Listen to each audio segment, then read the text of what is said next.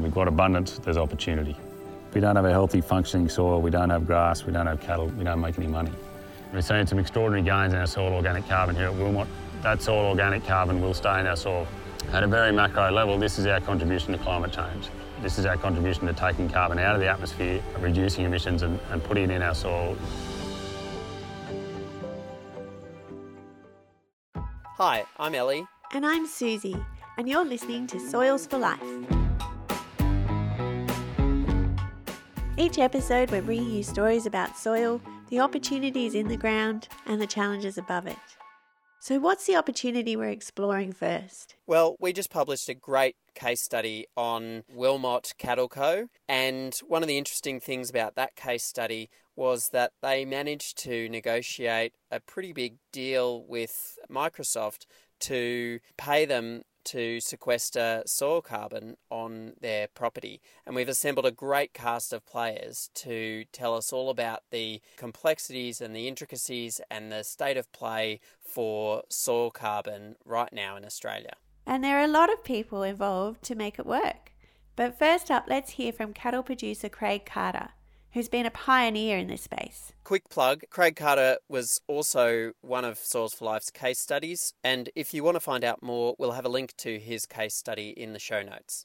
Craig Carter, I'm from Tallawang, up on the foothills of the Liverpool Ranges, which is some of the most fertile country in Australia. It's all basalt soils. We run a beef cattle breeding and trading operation. And I am fairly focused in trying to restore the landscape function that was here when the first white squatters came across the range. And this place was pretty run down when we bought it. You know, there were big dead old grass butts of plains grass which were 8 foot tall and about 2'6" diameter and dead and lignified. And now I'm looking out at the same place now, and the plains grass butts are about that diameter, which is about 8 inches. They're probably less than knee high, and they've got 500 odd heifers on 4 hectares.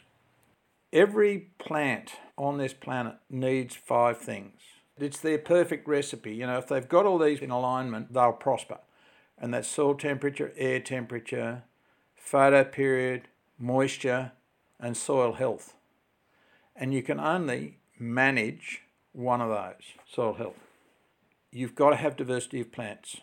The greater diversity of plants doesn't matter whether they're pollinator attractors, whether they're medicinal plants, whether they're herbs, whether they're legumes, whether they're forbs, whether they're grasses. Grasses are simple. We want complexity. And in that complexity, we then get a greater diversity of root structures in the ground. So everything from a tillage radish that'll grow, as big as your leg, to something that's got little tiny fine root hairs and fungal relationships that go for miles. So looking at soil organic matter as being a building block to improving my overall soil health, because for every 1% I increase my organic matter in my soil, I store around about 220,000 litres for every 1%. There's one of the benefits that we're getting. Now, didn't discover this till I was talking with Susan Orgel. She's a great communicator on this. And I watched her give a presentation a couple of months ago, and I just walked up to her afterwards and I said, what's the I'm only a farmer. What's the relationship between cation exchange capacity and organic matter? And she said it's linear. Put simply, cation exchange capacity is the ability of nutrients and trace elements to flow between soils and plants. And the more organic matter you have, the better the flow. Craig also started to look at the link between soil organic matter and soil carbon and realised that cation exchange capacity is a useful proxy for measuring all the good things we want to achieve with soils. And when Craig met Dr. Susan Orgel, who's a scientist with the New South Wales Department of Primary Industries, he talked about what sort of a goal he could set for this important metric. And she started talking about, you can move it from 20 to 30. And I said, yeah, okay. We're starting at 55 and up to 70, depending on which paddock you're in. And she just looked at me and said, well, I have seen it up to 230 or 240. So there's a goal, let's go for that. But there's a lot of complexity involved in getting there. So soil organic matter is crucial to restoring landscape function, and more soil organic matter means more soil carbon. But what's actually happening under the soil surface to build up soil carbon in our agricultural landscapes? Well, Dr. Orgel's message is that it's all about trying to tip the natural balance in favour of building carbon. It's a bit of a balance. It's a balance between how much organic matter goes into the soil, so either through photosynthesis, so boosting plant growth on site, or organic matter that we bring to the site in terms of things like manure or biochar or composts and products like that. And then the offset of that is carbon loss from the site through decomposition and through erosion. So pretty much what you see happen above ground in terms of plant growth can happen below ground in those carbon stocks. But I guess the bigger the bucket you have of soil organic matter, the more resilient those systems are. So that fluctuation actually becomes less with time, and your systems will hold on for longer and respond more rapidly when conditions do become favourable. Susan went on to tell us about all the different strategies that farmers are employing to increase carbon in their soils. So practices which boost plant growth are really consistent with good agronomy in terms of overcoming plant constraints. So if it's an acidic soil, if it's a sodic soil, so management practices which overcome those constraints, making sure that plants have adequate plant nutrition, so they've got all the nutrients that they require to grow big and healthy. And then there's things around, if it's a pasture, I think grazing management is absolutely king. So thinking about the timing and the time that a pasture is grazed. Legume components in pastures, as I said before, soil organic matter is 58% carbon, but it's also other nutrients. And one of those other really important nutrients is nitrogen. So having legumes in your pastures is a really important way to build up soil organic matter as well. With cropping systems, the most readily influenced part of the cropping system is the pasture phase. So making sure that we've got perennial pastures or legumes in there which can build up organic matter and nitrogen through that pasture phase, but also looking at minimising the loss of organic matter from those systems. So minimising tillage, retaining crop stubble and residues as well. And then just generally, it's, as I said before, it's about kind of making sure we're on top of plant nutrition. In some cases, I think some of the biggest changes in soil organic carbon levels come through a change in land use or practice. So if we've got a degraded cropping paddock, moving that to a permanent perennial pasture, you can get a big change in soil organic carbon. Then there's that, like the new exciting stuff where research is happening in terms of mixed species plantings and biostimulants and microbes which specifically stabilise carbon as well. So there's the on-farm benefits in terms of increasing things like water holding capacity, nutrient supply, buffering changes in soil conditions, so things like soil temperature and soil pH, making more soil, so actually growing soil, and then lessening some of the biotic pressures that crops and pastures will be susceptible for. So they're like the on-farm benefits, and there's like a real productivity cash benefit of those.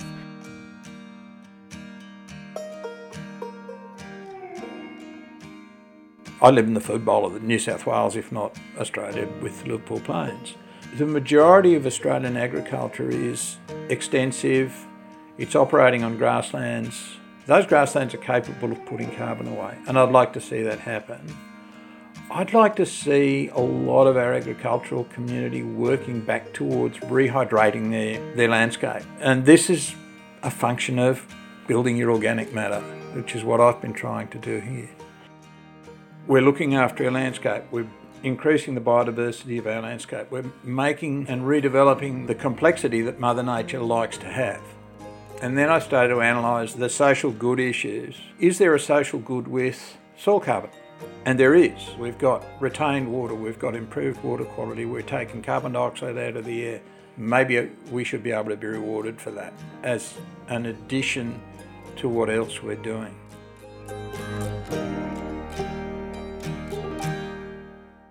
And there are various opportunities to be rewarded for building soil carbon on farms. Anthony Benny from the Department of Agriculture, Water and Environment is involved with the development of the federal government's publicly funded carbon scheme and sees growing interest in the sector. I've been dabbling in this climate land sector space for a bit over 13 years now, And if I turn my mind back to where we were back then, I don't think I would have realised how far we have progressed. And the fact that people are talking about these kind of opportunities in soils and developing standards for measuring biodiversity across different landscapes and different environments. And we have the banks and institutions and financiers that are looking to buy this is demonstrating that people are increasing their, I suppose, confidence in these markets, but they will continue to develop and improve over time. And certainly the discussions we've had with various private sector players, they are certainly very keen and very interested, and they're coming to the table with money to buy these kind of outcomes. So there's money on the table from both government and the private sector, but how can farmers access it? Well, Craig was one of the first farmers to try to go through the process for generating government-verified soil carbon credits. And even though he has a background in financial markets, it wasn't all smooth sailing. My primary academic qualification, I suppose, is a Masters of Applied Finance. For my sins, I'd sort of traded in futures, foreign exchange, money market, derivatives. I did spend a significant chunk of my life involved in financial markets, which is part of this carbon discussion. Because we were almost at the bleeding edge of it, the process was very, very early stage. The methodology was put in place and we're sort of sitting around going, let's go and play, but we're not really sure what the rules are. And I don't think anyone was. And we're now sort of, in hindsight, kind of going, I should have done that better there and I should have done that better there. And that's a lot of that's documentation. And there's sort of not really a procedures manual for the process. And the simple stuff is what people want.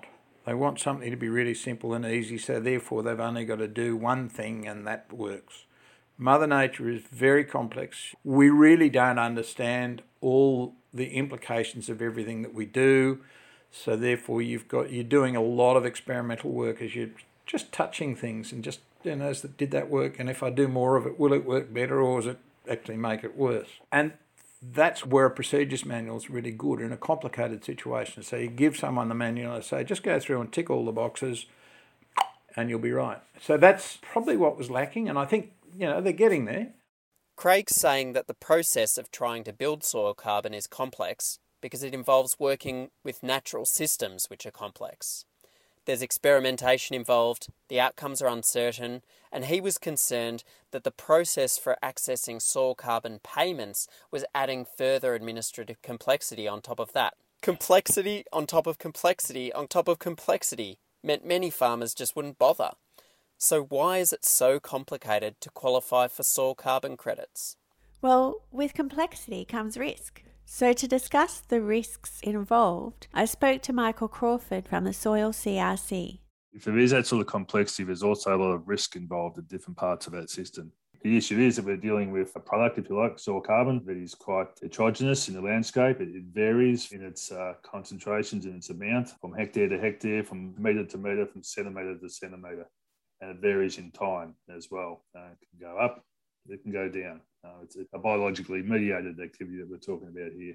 And you can't see it. Unlike trees or vegetation that exists above ground where you can say, yep, there's a forest, there's X tons of carbon sitting in those logs there. You can't see it. So it's how we measure it and how we do that in a way that gives confidence to the markets at a price. It doesn't cost so much to make the whole business uneconomic.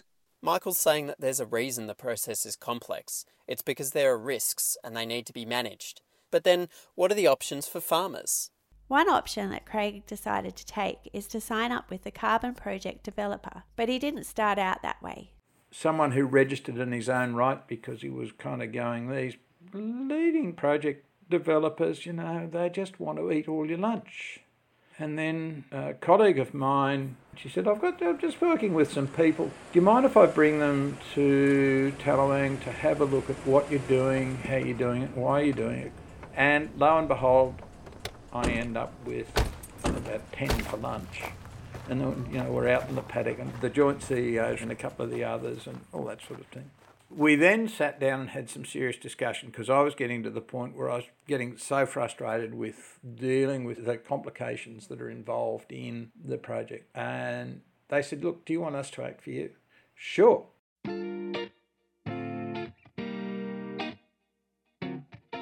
So that's why I'm working with them. They're finding their knowledge of the methodology, their knowledge of the Act is such that they're finding wrinkles or sorting out wrinkles that I would have just gone, nah, too hard. So that's great. And they're also coaching me through the process, which is good. So my standing line to anybody now is don't try and do it on your own. At this point, it's really important to say that while Craig's had a good experience so far, we have heard reports of not so good experiences with carbon project developers, so it's really important that farmers choose carefully. Hi, I'm Sky Glenday from Climate Friendly. The people that we partner with, their main passion is managing the land and improving their country and delivering sustainable agricultural products. And what we do is help them to access new revenue sources that can accelerate that and also help to tackle climate change along the way. So Sky, tell us what the biggest challenges are to getting more farmers involved in soil carbon projects. Is it the transaction costs? Some of the challenges are around all the transaction costs associated with that verification of carbon. So you need to do at least 3 audits in the life of a project, but you also need to report and have that verified by the regulator every time you want carbon credits. That's quite a high cost to have that sort of independent report and verification. And for a smaller parcel of land, that can be an immediate barrier to making it commercially viable for them to participate.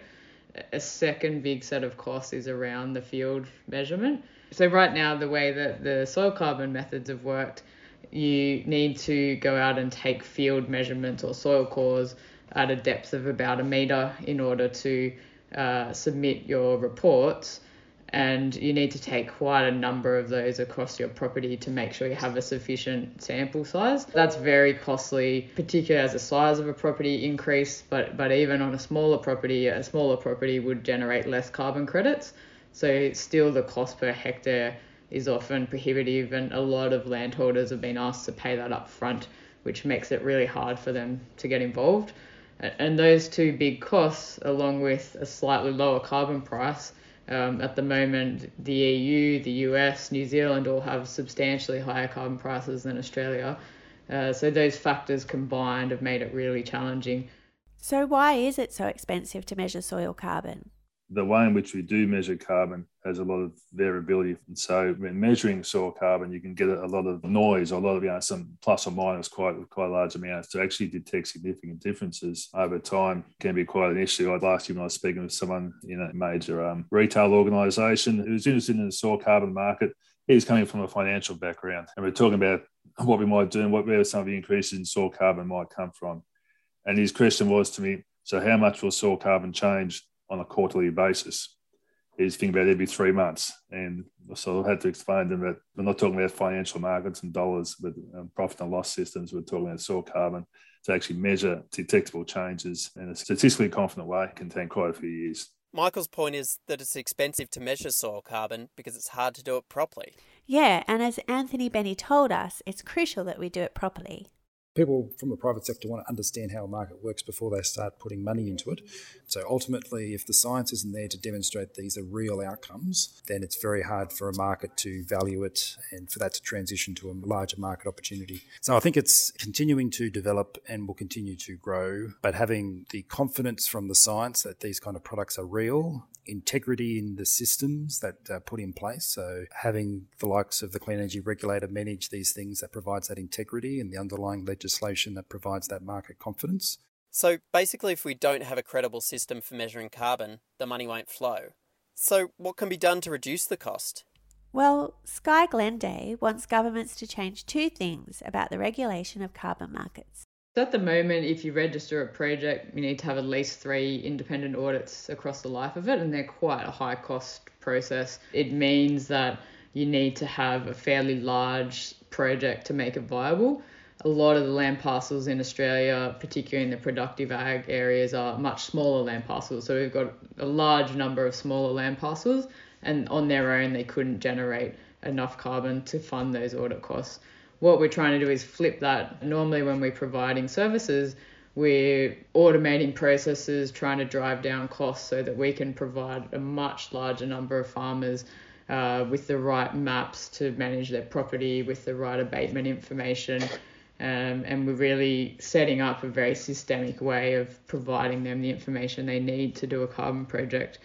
That means our processes could be audited instead of each single project being audited. And that means we could offer a much larger number of farmers services at a much lower price. And that takes away that barrier.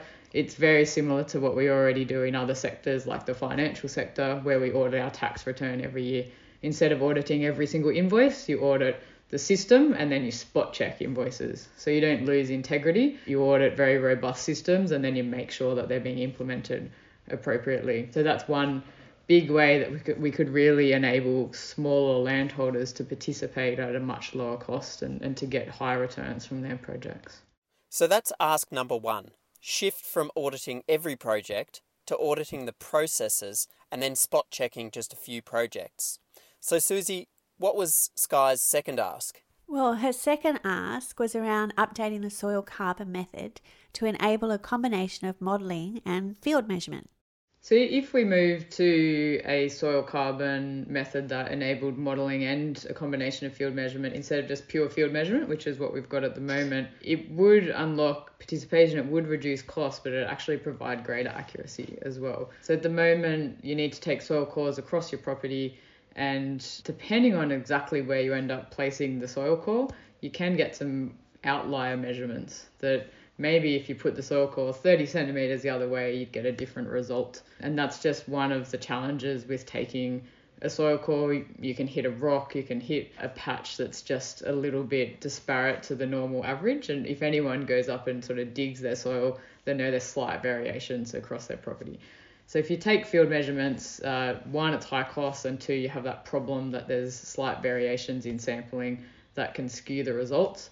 And that could be an up or down result, that they might get more or less carbon abatement. If we use mapping, now we have quite amazing maps that you can get as much as weekly that show your pasture biomass, so your grass on the property, and that can be across every single hectare or in mapping terms every pixel of the property, and show you what biomass pasture is there. That's quite a revelation for a few reasons. It can help a land manager real time to make a different management decision, because they can see the pasture availability and they can decide to move their stock or change their practices in a quite quick time period after seeing that data set.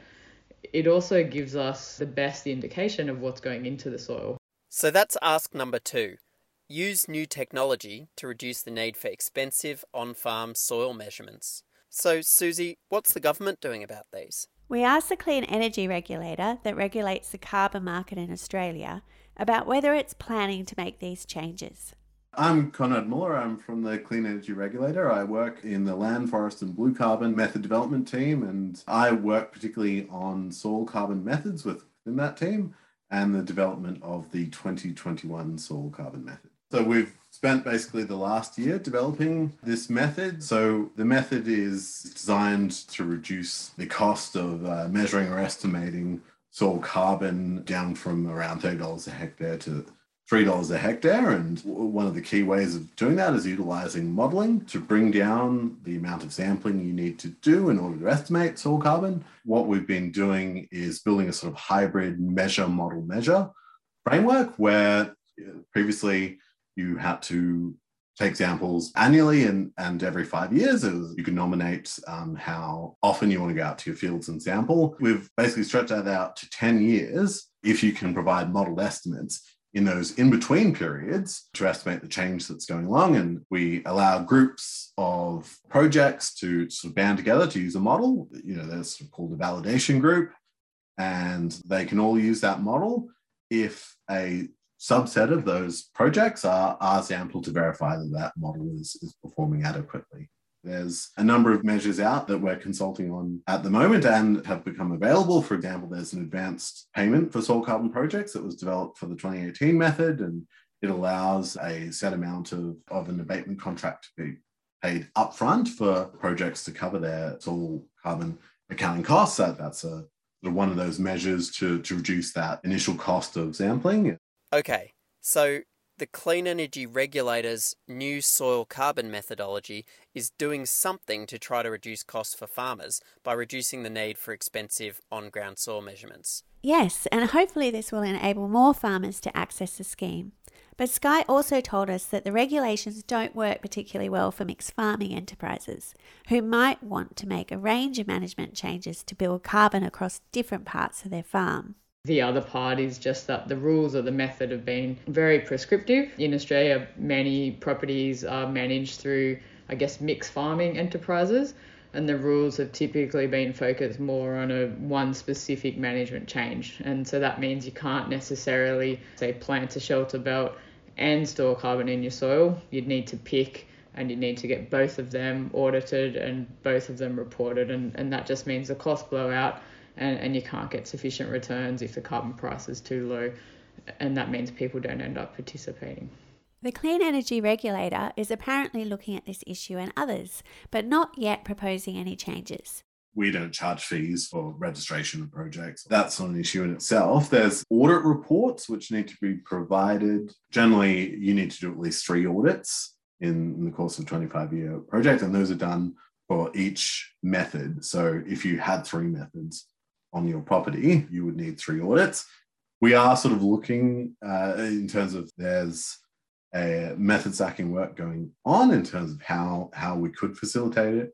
But it's something that's currently not allowed for in the scheme. But we are conscious of that extra audit cost that sort of comes along. We've also looked at a number of different ways, because once you've had an increase in soil carbon, there is, of course, the question of what you do with those credits. And within the carbon market, there's a number of changes that we've recently introduced. For example, optional delivery contracts, so that you can either sell to the Commonwealth or higher paying sellers who are after carbon credits, as well as an ACCU exchange coming up, which sort of applies more of a stock ASX kind of approach to the carbon market to make it easier to transact in ACCUs. And there's also a number of pilot measures which aren't yet applied to soil carbon, but it's kind of a watch this space in terms of where we're looking at how we can reduce those sort of audit and assurance costs. Another big issue is what's called the risk of reversal. This means what happens if the soil carbon you build gets lost or reversed, for example, in a drought or a fire. Soil carbon can go up, it can also go down in a certain period of time. Where's at risk? Are the sort of issues that need to be considered there. When you say that, it makes me think of the stock market. Is that kind of how it works, that it can go up and it can go down? So you could actually end up with a loss if you're a farmer? Well, that all depends on the nature of the agreement that's been entered into. That's all we're saying here. But people need to be conscious of that yes, you can build soil carbon, but a change of management, a drought, a long period of dry conditions, a soil carbon can also disappear, can decrease. Those sort of factors need to be built into the arrangements. According to the Clean Energy Regulator, this is accounted for in various ways in the regulations. So if there's been a reversal of carbon, so that, assuming you want to stay in the scheme, maintain your activities, but there's been, say, a drought and your soil carbon stocks have gone down, there's often a view out there that you need to automatically relinquish credits if that occurs, and that's not the case on the scheme. There are exemptions. Say you do your baseline and you go into drought and it drops below your baseline levels, you don't need to relinquish for that because you haven't been credited. But once you've been credited and say there's a drought, then you're exempted as long as you're taking reasonable steps to mitigate that reversal, and that is an important part. However, if you just simply stopped your management activity, then you are not exempt from that. But it's very much a sort of case-by-case assessment. But there are those protections in there for landholders in the design of the scheme. Conrad's saying that there are exemptions for natural cycles like drought that might affect the levels of soil carbon that a farmer's managed to build up. And if an exemption is not available, the scheme provides various ways for farmers to transfer their carbon stocks. The credits are ultimately transferable. So if there has been an unmitigated reversal, say, your farm forestry is burnt down, you're not replanting, for example, you could use soil carbon credits to exit that farm forestry method, for example. That's the idea of credits. They are ultimately transferable and allow different people to be released from their obligations. And obviously a diversity of projects means a diversity of sort of crediting incomes as well, which allows those things to sort of balance out. The new soil carbon methodology is out for public consultation at the moment, and submissions are closing soon on Monday the 27th of September. We definitely encourage anyone interested in this issue to have your say via the Clean Energy Regulator's website, and we'll put a link in the show notes to that website. After that consultation period closes, the regulator will update and finalise this new methodology. It's great to hear that progress is being made with the methodology. We also need to remember that there's inherent value in sequestering carbon in soils. Professor Richard Eckard from the University of Melbourne recently co-authored a paper for the Australian Farm Institute called A Landholder's Guide to Participate in Soil Carbon Farming.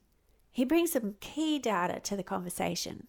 I think maybe we've got in the ditch on focusing on the wrong outcome. Focusing on carbon credits from soil, when in actual fact the productivity benefits of high soil organic matter are there staring at us. We ran a few studies in Western Victoria around Hamilton versus Birchip, low rainfall, high rainfall type environments, where we showed that just on two of the attributes that soil carbon can confer, namely water holding capacity and nitrogen mineralization potential, that if you take those two and put them together, there's about an extra $100 to $120 a hectare of productivity value from having high carbon in a pasture soil to low carbon in a pasture soil.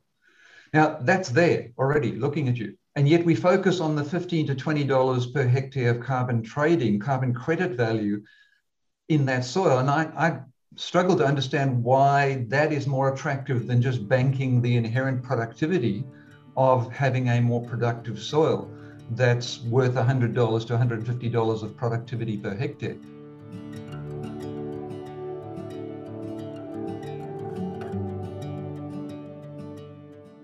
Often the barrier to people making these practice changes is they don't have the finances to invest. So part of why we think the carbon farming side is so important is it's a new way to diversify income and give landholders the resources that they need to make some of those changes to improve their practices. That could be quite expensive, and if you have carbon money that can support that change, then you'll have higher agricultural production through your grazing, you'll have healthier soils, better water holding capacity, it can cope with drought. So it really is a win-win, but it's a catalyst for change, and the biggest problem is normally having the finances to invest in that practice change. From a soil CRC perspective, right from the start, we've had a very strong interest in undertaking research that gives farmers the tools, the knowledge, the means by which they can sequester their carbon. Not just for the purpose of being able to sequester carbon and benefit from carbon sequestration markets, but because it's about building organic matter in the soil. And organic matter in the soil delivers a whole range of benefits, including improved soil structure, improved water holding capacity, water infiltration, soil biological activity, nutrient dynamics. And all those factors in turn help to improve the productivity of the farming enterprise and ultimately the profitability. So sequestering soil carbon, building soil organic matter, improving soil health, is good for farming business. Now, if we can help to incentivise farmers by being rewarded for soil carbon sequestration, then that's an added bonus. And in turn, help them to compensate for some of the extra costs that might be involved in places, or be, as I said, incentivised, rewarded, motivated to undertake practices that's not just good for their farming business, but helps to draw down carbon out of the atmosphere and for the benefit of everybody. So we do have a carbon project in place, and the sampling we did 10 days ago is our first round after baseline, and that's why I'm sort of chewing on my fingernails, because hopefully there's going to be a few ACCUs, ACCUs created and stuck in an account with my name on it, or the company's name. It could be really handy. It'd be nice. Probably a good subsidiary income or a good second string to your bow. The other thing too is that if it motivates people to take on the form of agriculture that's going to create carbon in the soil, all happy days, because we're going to then end up heading towards my vision for Australian agriculture. And how much we can do, it's all about mindset. If you want to make change and you've got a vision for where you want that change to take you, you'll get there. I love Craig's whole story because he doesn't shy away from the challenges and the complexities. I love how he brought it back to shifting your mindset, because that's where change really begins. Yeah, and I'm really keen to hear what Soils for Life CEO Liz Clark has to say about it. Hey, Liz. Hey, Ellie. So, Liz, I'm interested in what are the biggest things that you took away from this episode? You've covered a lot in there. A lot of complexity on complexity on complexity, as you say. There's 3 things that we need to keep in mind. One is not stifling innovation. The second thing is diversity. Maintaining diversity is absolutely key in farming systems if we're going to rebuild soils. The third point, which is a really important point that at Soils for Life we highlight in our case studies, is adaptability. The farmers that we're working with are highly adaptive to increasing climate variability, adaptive to unpredictable and variable markets, and these programs need to ensure they keep that in mind, that adaptability is encouraged and enabled and not inhibited. The carbon market can really be of help to farmers in terms of rebuilding their systems, but we do need to remember that the end game is healthy soils, not the market itself. The market is a means to that end, and a very important one. This podcast has been produced by the Grow Love Project in collaboration with Soils for Life and is supported through funding from the Australian Government's National Landcare Program. The episode was mixed and edited by Edgar Sgreste, and we'd like to thank all our guests for their time and insights. For more information, check out the links in the show notes, sign up to the Soils for Life newsletter, and be sure to subscribe to the podcast. Thanks so much for listening.